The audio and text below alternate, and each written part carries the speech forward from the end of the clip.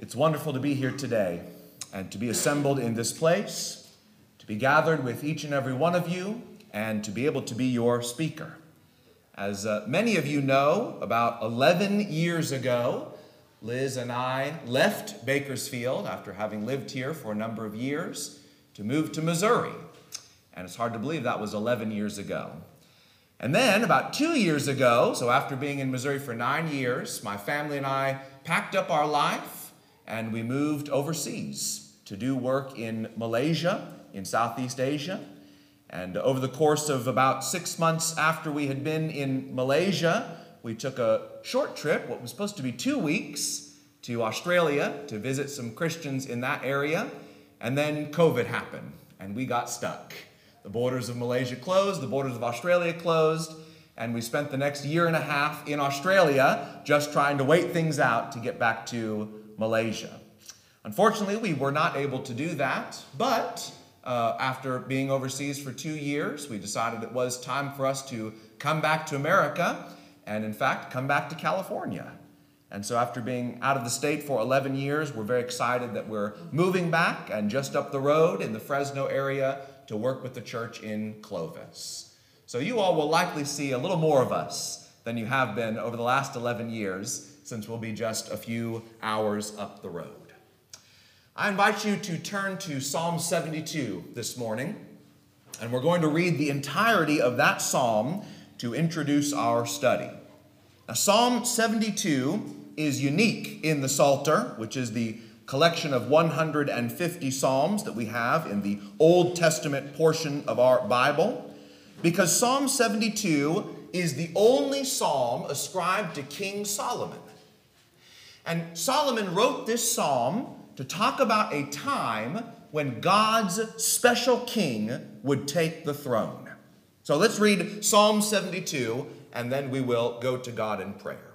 Verse 1, "Give the king your judgments, O God, and your righteousness to the king's son. He will judge your people with righteousness and your poor with justice. The mountains will bring peace to the people, and the little hills by righteousness. He will bring justice to the poor of the people. He will save the children of the needy, and he will break in pieces the oppressor.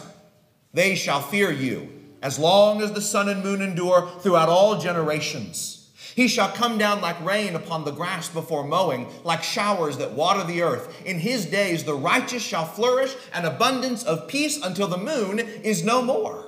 He shall have dominion also from sea to sea, and from the river to the ends of the earth. Those who dwell in the wilderness will bow before him, and his enemies will lick the dust. The kings of Tarshish and of the isles will bring presents. The kings of Sheba and Seba will offer gifts. Yes, all kings shall fall down before him. All nations shall serve him. For he will deliver the needy when he cries, the poor also, and him who has no helper. He will spare the poor and needy and will save the souls of the needy. He will redeem their life from oppression and violence, and precious shall be their blood in his sight, and he shall live. And the gold of Sheba will be given to him. Prayer also will be made for him continually, and daily he shall be praised. There will be an abundance of grain in the earth. On the top of the mountains its fruit shall wave like Lebanon, and those in the city shall flourish like grass of the earth. His name shall endure forever. His name shall continue as long as the sun, and men shall call him blessed and be blessed in him. All nations shall call him blessed. Blessed be the Lord God, the God of Israel, who only does wondrous things. And blessed be his glorious name forever, and let the whole earth be filled with his glory. Amen and amen." The prayers of David, the son of Jesse, are ended. This morning, I want to talk to you about the 4 pillars of the gospel. But before we study, let's pray at this time. In the beginning, God created the heavens and the earth. On the earth, God planted a paradise garden called Eden. And in Eden, God placed his image bearers, man and woman. God gave Adam and Eve the charge to be fruitful, to fill the earth, and to subdue it to the honor and glory of God. That is, Adam and Eve were tasked with taking what they had in Eden, a place of perfect union and fellowship with God, and covering the entire globe to make more image bearers who knew the Lord and worshiped and honored him as their creator until the whole earth was filled with the knowledge and glory of God. In Eden, Adam and Eve were sort of like royal priests. They were royal because they were given authority and dominion over the earth. And they were priests because they ministered in God's holy presence, serving him and worshiping him. As the Bible says, God would walk in the garden. So God placed his image bearers in the garden. He gave them their charge, their mission, and then everything was ruined when sin entered the world. Instead of accepting God's rule, Adam and Eve decided that they wanted to be their own gods. They wanted to elevate themselves, to decide for themselves what was right and wrong, good and evil, to make their own decisions and to reject the authority of God. And they did this when they ate of the tree of the knowledge of good and evil. But from that moment onward, when sin and death entered the world, when Adam and Eve became separated from their Creator, God began to work out a rescue plan. A plan to bring his creation, his image bearers back into his holy presence. A plan to enable the image bearers to do the mission that they were created to do. A plan to undo all of the consequences of sin in the world. So God began to really work out this plan when he called a man by the name of Abraham. And Abraham was a man of tremendous faith. He wasn't perfect or sinless, not at all. But he was a man who was always loyal to God. So God made promises to Abraham. He said, I'm going to give you a great nation. I'm going to give your people, your descendants, a land, a good land, a land that flows with milk and honey. And through you, Abraham, all the families of the earth will be blessed. God continued to work with Abraham and his offspring as his human partners until finally, a few generations later, Abraham's children ended up in Egypt. And in Egypt, they became slaves. They were in terrible bondage. They were oppressed and sorely burdened by their Egyptian overlords. So God raised up the deliverer Moses. And God sent the plagues on the land of Egypt. Moses shepherded the people out. He brought them safely across the Red Sea. He took them all the way to Mount Sinai. And at Mount Sinai, God appeared. The presence of God had been lost since Eden. But now on the mountain, in the smoke and thunder and lightning and billowing fire, God appeared. And he told those people the covenant watchword. He said, I will be your God, and you will be my people. He gave them the law. He gave them the blueprint for the tabernacle, which was sort of a mobile Eden. It was a place, a sacred space, where God could come down and dwell among his people, and they could enjoy his presence and worship and honor him. God eventually led the Israelites all the way into the land of Canaan, that good land he had promised to Abraham centuries earlier. And in the land, God set them up and told them, if you follow me, if you're faithful to the covenant that I have given you, everything will be good. You'll have rest, you'll have peace, safety from your enemies, abundance in the land. But of course, sin once again got in the way.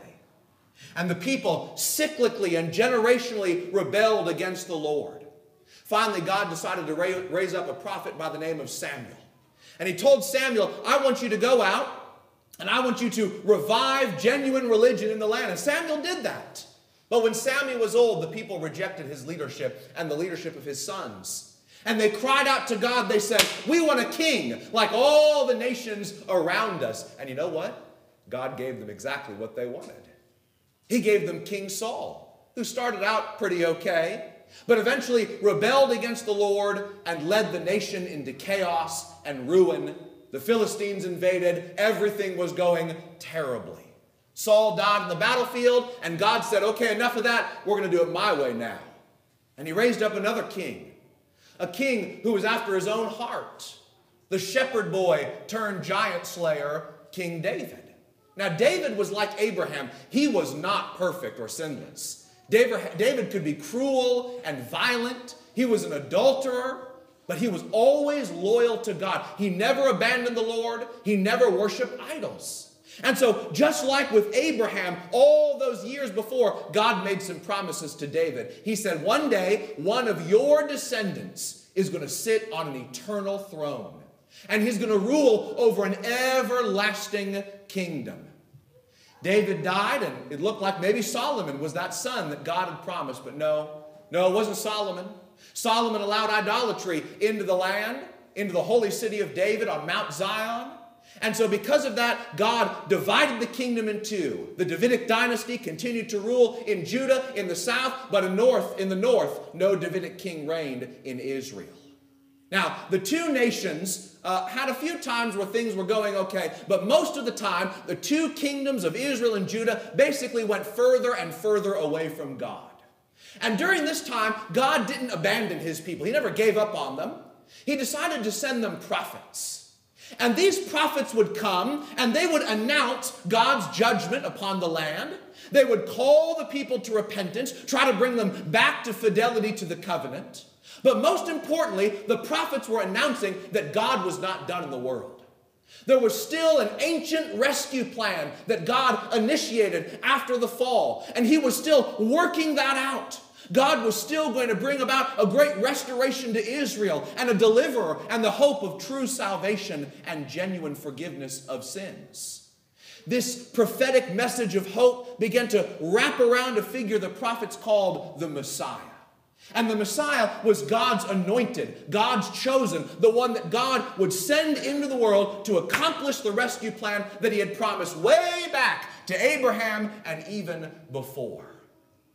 Now, eventually, the Israelites went to Babylon, and they spent 70 years in captivity. But hope never died. Prophets like Daniel continued to announce that God was still at work in the world. And the kingdom, the great kingdom of justice and righteousness was coming. It was an eternal kingdom, and all the nations would be subservient to this kingdom. The Israelites came back from Babylon. They returned to Jerusalem. They rebuilt the temple. They refortified the city. And for a little while, things seemed to be going okay, until some serious disappointment set in. See, when they built this temple, God didn't show up. Oh, when they built the tabernacle in the days of Moses, and when Solomon built the first temple, as soon as it was inaugurated and consecrated, the cloud came down and the presence of the Lord filled those holy places, but not so with this new temple. And worse than that, the Israelites were still being ruled by foreigners, by heathens, by idolaters. There was no re-enthronement of a Davidic king after their return from Babylon. So the people understood that God wasn't done. There was still something amazing that God was going to bring about. And so they were waiting. And this hope was building. And the anticipation was building until finally, according to the Apostle Paul in Galatians 4, verses 4 and 5, at just the right time, God sent forth his Son, born of a woman, born under the law, to redeem those who were under the law. And when Jesus came, for the first time, the gospel was proclaimed. Now, if I was to ask you this little question right here, what is the gospel? How would you answer? How would you answer? I think many of us might turn to a passage like this one in 1 Corinthians 15, verses 3 through 5. Where the Apostle Paul rehearses the sort of bare bones of the gospel that he had preached when he spent a year and a half establishing the congregation in Corinth. In this passage, Paul says that the gospel is the death, burial, and resurrection. And we usually stop at verse 4 with resurrection, but actually the sentence finishes in verse 5. So it's actually the death, burial, resurrection, and appearances of Jesus. Regarding the death and resurrection of Jesus, Paul says that these things happen according to the Scriptures. That is, according to the Old Scriptures, the Hebrew Scriptures, the Old Testament. This was in accordance with the message of the prophets. And this was not just some historical event, Paul says. He said Jesus died for our sins. But 1 Corinthians 15 is not the only place where Paul does something like this. In the book of Romans, when Paul is introducing himself to those Christians, he does something very similar. Now, Romans is the apostle's most thorough, most complete treatise on the gospel. It spans 11 chapters.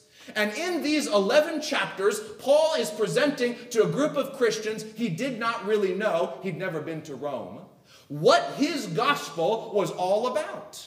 So he introduces it right here in the first couple of verses with these words. He begins with Paul, a servant of Christ Jesus, called to be an apostle, and set apart for the gospel of God. The gospel, Paul goes on to say, that God promised beforehand through the prophets in the Holy Scriptures regarding his Son, who as to his earthly life was a descendant of David, and who through the Spirit of holiness was appointed the Son of God in power by the resurrection from the dead, Jesus Christ our Lord. Now, you might notice that these two gospel presentations have a few things that are similar. Obviously, they're both about Jesus. They both mention the resurrection.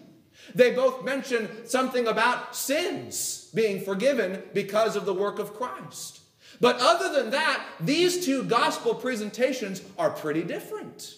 There's nothing in Romans 1 about the burial or post-resurrection appearances. Really, there's not even anything about the death of Jesus in Romans 1. There's nothing in 1 Corinthians 15 about Jesus being a descendant of David, or that the Spirit of holiness was at work in cooperation with God, raising Jesus from the dead. So what we have here are some kind of different gospel presentations. These aren't the only ones. There are more. In the book of Acts, we have all kinds of sermons that present the gospel. In Acts 13, the Apostle Paul is on the first missionary journey. He comes to the city of Pisidian Antioch. He goes into the synagogue. They ask him to speak, and he gives this sermon that's recorded here in Acts 13, 16 through 41. We'll not read it. Let me summarize it for you. He begins by talking about the exodus out of Egypt. He talks about the monarchy in Israel and King David and the fact that Jesus is David's true heir. He talks about the ministry of John the Baptizer and how Jesus was rejected by Israel, how he was crucified, how he was resurrected, how the apostles were eyewitnesses of all these events. And then Paul goes to the scripture.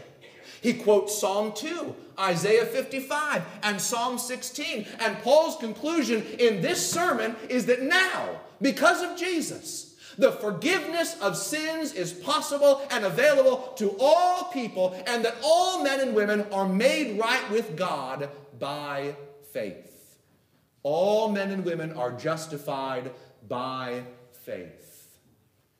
In Acts 2, we have something kind of similar, but kind of different. This is Peter on the day of Pentecost. Peter begins his sermon by pointing out that the outpouring of the Holy Spirit, what all those people were seeing in that moment, was a fulfillment of the old scriptures, of Joel 2. He mentions the miraculous ministry of Jesus. Jesus was crucified. Jesus was raised. He quotes Psalm 16, which Paul also quotes in this sermon here in Acts chapter 13. And then he comes to the climax of the sermon where he says, Jesus is the true Davidic king. The apostles are the witnesses of the resurrection. And in Acts 2:36, he sums it all up when he says, therefore, let all the house of Israel know assuredly that God has made this Jesus whom you crucified, both Lord and Christ. What we have in these four passages are four different gospel presentations, and they're different because they're all tailored to the audience. Whether the audience was a church receiving an apostolic letter or a crowd of people hearing an apostolic sermon. Each time the gospel is presented, it is tailored to the audience in a way that the audience can understand and can respond to. What I want to do with you this morning is to try to figure out what are the core elements that exist in every gospel presentation in the New Testament. And I'm calling that the four pillars of the gospel. You can call it whatever you want. I'm not consistent. Sometimes I'll say the gospel's preached in four movements or something like that. But what we want to do is we want to find the four themes, the four pillars that are included and are make up every single gospel presentation that we can read in the New Testament. And then at the end, we'll need to be introspective. And we'll need to ask ourselves, do we include these four core elements every time we preach the gospel and share the gospel with others? That's what we're going to try to do today. Now, before we get to the first pillar, I want to start with a definition. This is my definition, still a work in progress. If you have some tweaks you think need to be made to it, I'm open to that. Okay. I want to give you a definition of the gospel. The gospel is the good news. That's what the word gospel means, of course. It comes from the Greek word euangelion, just means good news. Okay. The gospel is the good news that God has victoriously fulfilled his rescue plan in Christ. The good news that God has victoriously fulfilled his rescue plan. That rescue plan that started when sin and death entered the world. He has victoriously fulfilled his rescue plan in Christ.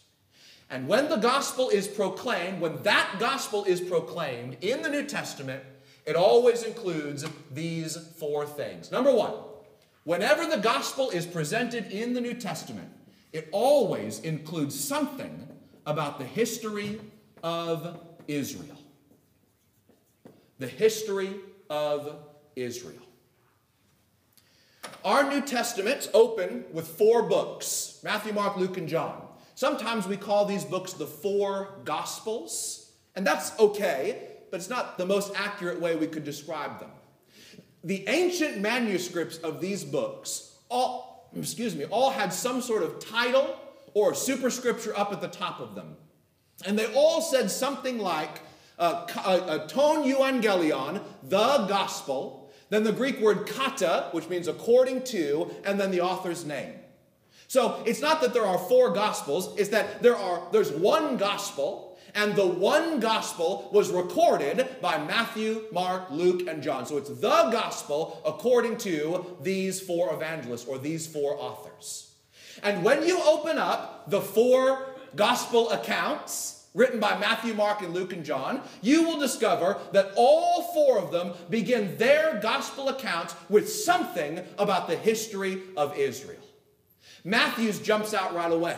Matthew begins with that genealogy. He says the book of the genealogy of Jesus Christ, the son of David, the son of Abraham.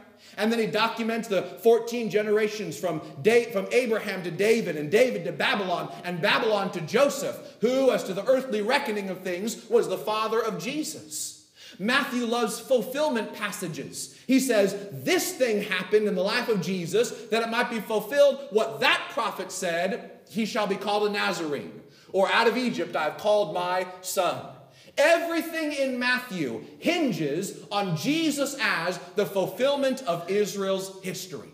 Matthew tells us that Jesus comes to fulfill the long storied history of the nation Israel. Mark is no different. Mark begins like this. In Mark chapter 1, verses 1 and 2, he says, the beginning of the gospel, the good news, about Jesus, the Messiah, the Son of God, as it is written in Isaiah the prophet.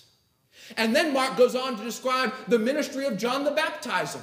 And he says, John came to fulfill the prophetic hope that someone would come to make Israel ready for the arrival of Messiah, to prepare the way for the coming of the Savior, of the great King. Luke is famously the only Gentile who contributed to the New Testament. But even Luke the Gentile bases everything in his gospel account about the life and person of Jesus on Israel's history. Luke's favorite Bible character, his favorite Old Testament character, is Abraham. In Luke chapters 1 and 2, Luke has those birth narratives. And he records the song of Mary. And he records a prophetic announcement of Zechariah, who was the father of John the Baptizer. And if you read Mary's song, and the other one in Luke chapter 2 is no different. If you read Mary's song, Mary, when she realizes what's about to happen with her baby boy, she says, finally, God has fulfilled the promise that he made to Abraham. To Abraham, what was the promise to Abraham? That all the families of the earth would be blessed through Abraham's line. John. When John opens his gospel account, he takes us all the way back to Genesis 1. When he says, in the beginning was the Word, and the Word was with God, and the Word was God. And then in John 1:14, John gives us that great incarnation passage. He says, the Word became flesh and dwelt among us. The word dwelt, by the way, is the word for tabernacle. So in the old days, the glory of God came down in the tabernacle, in that pillar of fire or smoke, and it was so brilliant that the people, the Israelite priests, could not go into the tabernacle. But John says, now the Word has become flesh and tabernacled among us, and we beheld His glory. The glory is of the only begotten of the Father, full of grace and truth. Imagine that. John says we could touch Him. We could handle Him. The glory of God in a human body. Jesus came as the fulfillment of Israel's long storied history. And He came to redeem the people of Israel. But now number two, the gospel, in addition to always including something about the history of Israel, always, and this better be the most obvious one, includes something about the work of Christ. The work of Christ. The person, life, deeds, teaching, suffering, death, burial, resurrection, appearances, and ascension into heaven of Jesus the Messiah is the story of Matthew, Mark, Luke, and John. The four evangelists and every gospel preacher who ever delivers anything about the gospel in the New Testament root everything they believe and everything they proclaim in the work of Jesus Christ. In who He is, in what He did, and in where He now sits as the cosmic King of glory, the King of kings, and Lord of lords. Now, of all that Jesus accomplished while He was here on the earth, the thing that gospel preachers in the New Testament focus on more than anything else is that last week in the life of Christ. That final, what we sometimes call Passion Week, where Jesus returns to Jerusalem on a donkey, when He confronts the religious leaders one final time, when He cleanses the temple one final time, when He's betrayed by a close personal friend, when He meets with the disciples one last time for the Passover, when He finally is arrested in the garden. He's tried 6 different trials. He's taken to the cross at 9 o'clock in the morning, and for 6 grueling hours, He hangs there between heaven and earth. He dies, He's buried, but then He's vindicated. And He is raised by the power of God. To show you that this is the primary emphasis of our gospel accounts, I want to just look at Mark as an example. Mark's whole gospel account can be divided into 2 sections. Chapters 1 through 9 and chapters 10 through 16. When you get to chapter 10, that's when you start the final week, the Passion Week. So everything here in the first 9 chapters precedes that 1 week, and here in these chapters, it's that week and the Resurrection Sunday here in chapter 16. In these 9 chapters, Mark uses a Greek word that we translate in our English Bibles as immediately 34 times.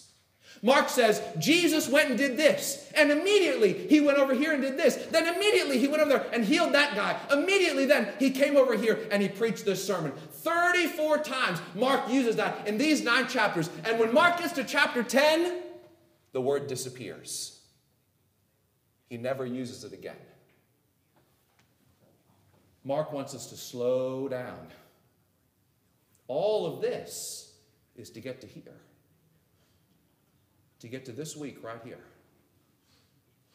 That's why when Paul really wants to condense the gospel, even shorter than this here in 1 Corinthians 15, he'll say something like, "For I determine not to know anything among you except Jesus Christ and him crucified.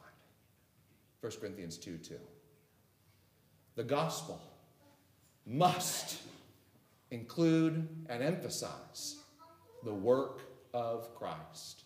You can't have the gospel without it. Number 3.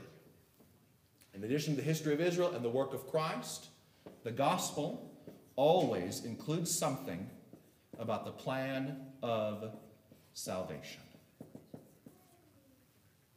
The plan of salvation. Now, please listen to me here. The gospel is news.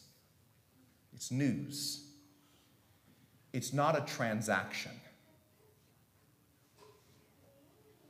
We shouldn't preach the gospel like it's a sales pitch. For 5 easy payments of hear, believe, confess, repent, and be baptized, you can go to heaven when you die. No one in the Bible ever taught the gospel that way. The gospel is an announcement about something amazing. That the Creator God of heaven and earth came down in a body of flesh to fulfill the long hope of Israel, to rescue his image bearers who had rebelled against him, and to do that by giving his own life on the cross, then being vindicated and raised from the dead to ascend into glory and to sit on a throne to reign and to rule over the universe. It is an announcement of something incredible. Now, when we hear news, different kinds of news, it should invoke different kinds of reactions. Okay? Those of us who are old enough to remember 9/11, we remember how we felt, how we reacted when we heard the news of those attacks. And if you had gone out on that day and met someone who had also heard the same news, and they were clapping and cheering and giggling, you would think that is not the normal reaction to this news. The plan of salvation is the Holy Spirit's outline to how people should react to the news of what Christ has done. Now, Jesus taught this first and gave it to the apostles. He told those men that when they went out and preached this, when they went out and preached how Jesus was the fulfillment of Israel's story and how now through Christ God has victoriously fulfilled his long-awaited rescue plan, when they announced this to people, that they should tell them, if you want to be a part of what Christ has accomplished, if you want to be a beneficiary of the mission that Christ has accomplished, if you want to have the forgiveness of sins and be part of the new kingdom of Messiah, this is what you need to do. Jesus said, you go out and you tell people to believe on me, to put their trust and hope in what I have done. Tell people to turn away from this life, from this world filled with sin and death, this world that's in rebellion and opposition to God, and to turn towards the Lord. You tell people to be immersed in water, to mark the time when they are forgiven of their sins, to see their sins washed away in baptism. You tell people to come into my kingdom, a new creation, and to dedicate the rest of their lives to serving me. That's what Jesus taught the disciples to preach. Now, we have to be careful that we don't skip the first 2 and go straight to the 3. Okay, we don't want to convert people to this. We want to convert people to this. We want to convert people to the Lord Jesus. And there may have been a time in America's history where we could assume that most people had already pretty well accepted these things. But that's becoming less and less the case, isn't it?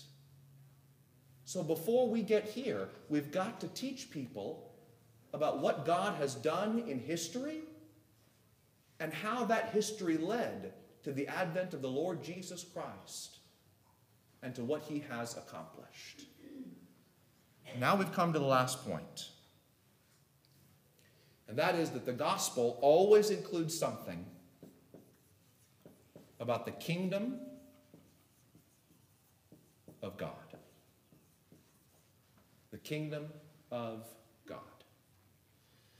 The kingdom of God, or the kingdom of heaven, as Matthew prefers, refers to God's rule and reign on the earth. It's like what Jesus prayed. Your will be done. Your kingdom come, your will be done on earth as it is in heaven. In heaven, God's will is no longer rebelled against. God's will and reign is supreme. The kingdom of God refers to God's rule and reign on the earth. Heaven come down to the earth. Now, I mentioned Luke chapter 1 and Luke chapter 2 earlier, where we have Mary's song and Zechariah's prophetic announcement. If you go read Luke 1 and Luke 2, you will see what the Jews were expecting when the news that the kingdom of God was coming, what they expected would be included in that. So when John the Baptizer and Jesus came around saying, repent, for the kingdom of heaven is at hand, people of the Jewish faith knew what that meant. They knew Psalm 72. They knew that psalm that we read earlier. They had prayed it for generations and generations. And they knew that when the kingdom finally arrived, there'd be an outpouring of justice and righteousness and fidelity to God.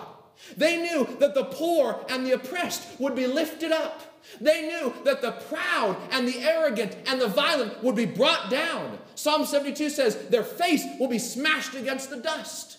They knew that this kingdom would be a kingdom that all the nations would serve. All the kings would bow down before this one ruler. They knew that this king, this special king that Solomon had announced, would have supreme authority. And that prayers would be offered to and for him. And that praise would be given to him. In the Old Testament, the kingdom always included at least four things. Kingdom always included God. As the Apostle Paul says in Ephesians 4, God is over all, through all, and in all. It starts with God. The kingdom always includes a king, the ruler that God has designated, the ruler that God has delegated his authority to, the one who reigns, who protects, the one who leads and who sets the laws. That's Jesus. Kingdoms always include subjects or citizens, those who live in the king's land, those who bend the knee to the king, who serve him, who love him, who follow him, who go wherever he leads. And finally, kingdom always includes land, territory. Now, in one sense, all the earth belongs to the Lord, right? Jesus said, all authority in heaven and on earth has been given to me. But there are still many parts of the earth that are in active rebellion against God. There are still many people on the earth who oppose the rule of God. But in spite of that rebellion, in spite of that insurrection against the Almighty, there is still a space. There is still a sacred territory that God has carved out for himself on the earth. And this is it, right here. Right here. This is a group of people who have committed themselves to the King, who come into God's holy presence to worship, to honor, to enjoy his fellowship. A group of people who accept the will of the King. It's hard for us. We live in a democracy, and we have for generations in this country. It's hard for us to think about ancient monarchies sometimes and what that would have been like. But now, if you had a good king, my oh my, everything went great. How can you have a better king than Jesus? There's no civil disobedience in the kingdom of heaven. All who want to enjoy the king's blessings obey the king's law and serve him. So that now, this outpost of heaven, what the Apostle Paul calls a colony of heaven, this becomes a landing point where the honor and fame of the king is proclaimed to the world around, so that we can accomplish what God created us to accomplish in the very beginning: to fill the earth with the knowledge and glory of God. That's why you were made. That's why I was made. To fill the earth with the knowledge and glory of God. Now, we messed it up in the garden, but God gave us a king to help us. He gave us salvation to bring us back into his glorious presence and union and fellowship. And he did it all through Christ. That's the gospel. God's rescue plan, victoriously fulfilled in Christ. So maybe today you're here and you're ready to be a part of this. This next part of our service, by the way, is for you. We have a whole part of our service that is dedicated just for you. For those who are here, who are ready to follow the King, who are ready to commit themselves to the Lord Jesus Christ, who recognize what Christ has accomplished for them, for you, and are eager to respond to it. We're going to sing a song here in just a minute. And if you're ready to be a part of this gospel, to stand with the Lord and enjoy all the blessings of the King, during this song, you come forward. You let us know what we can do for you. We want to help you in any way that we can.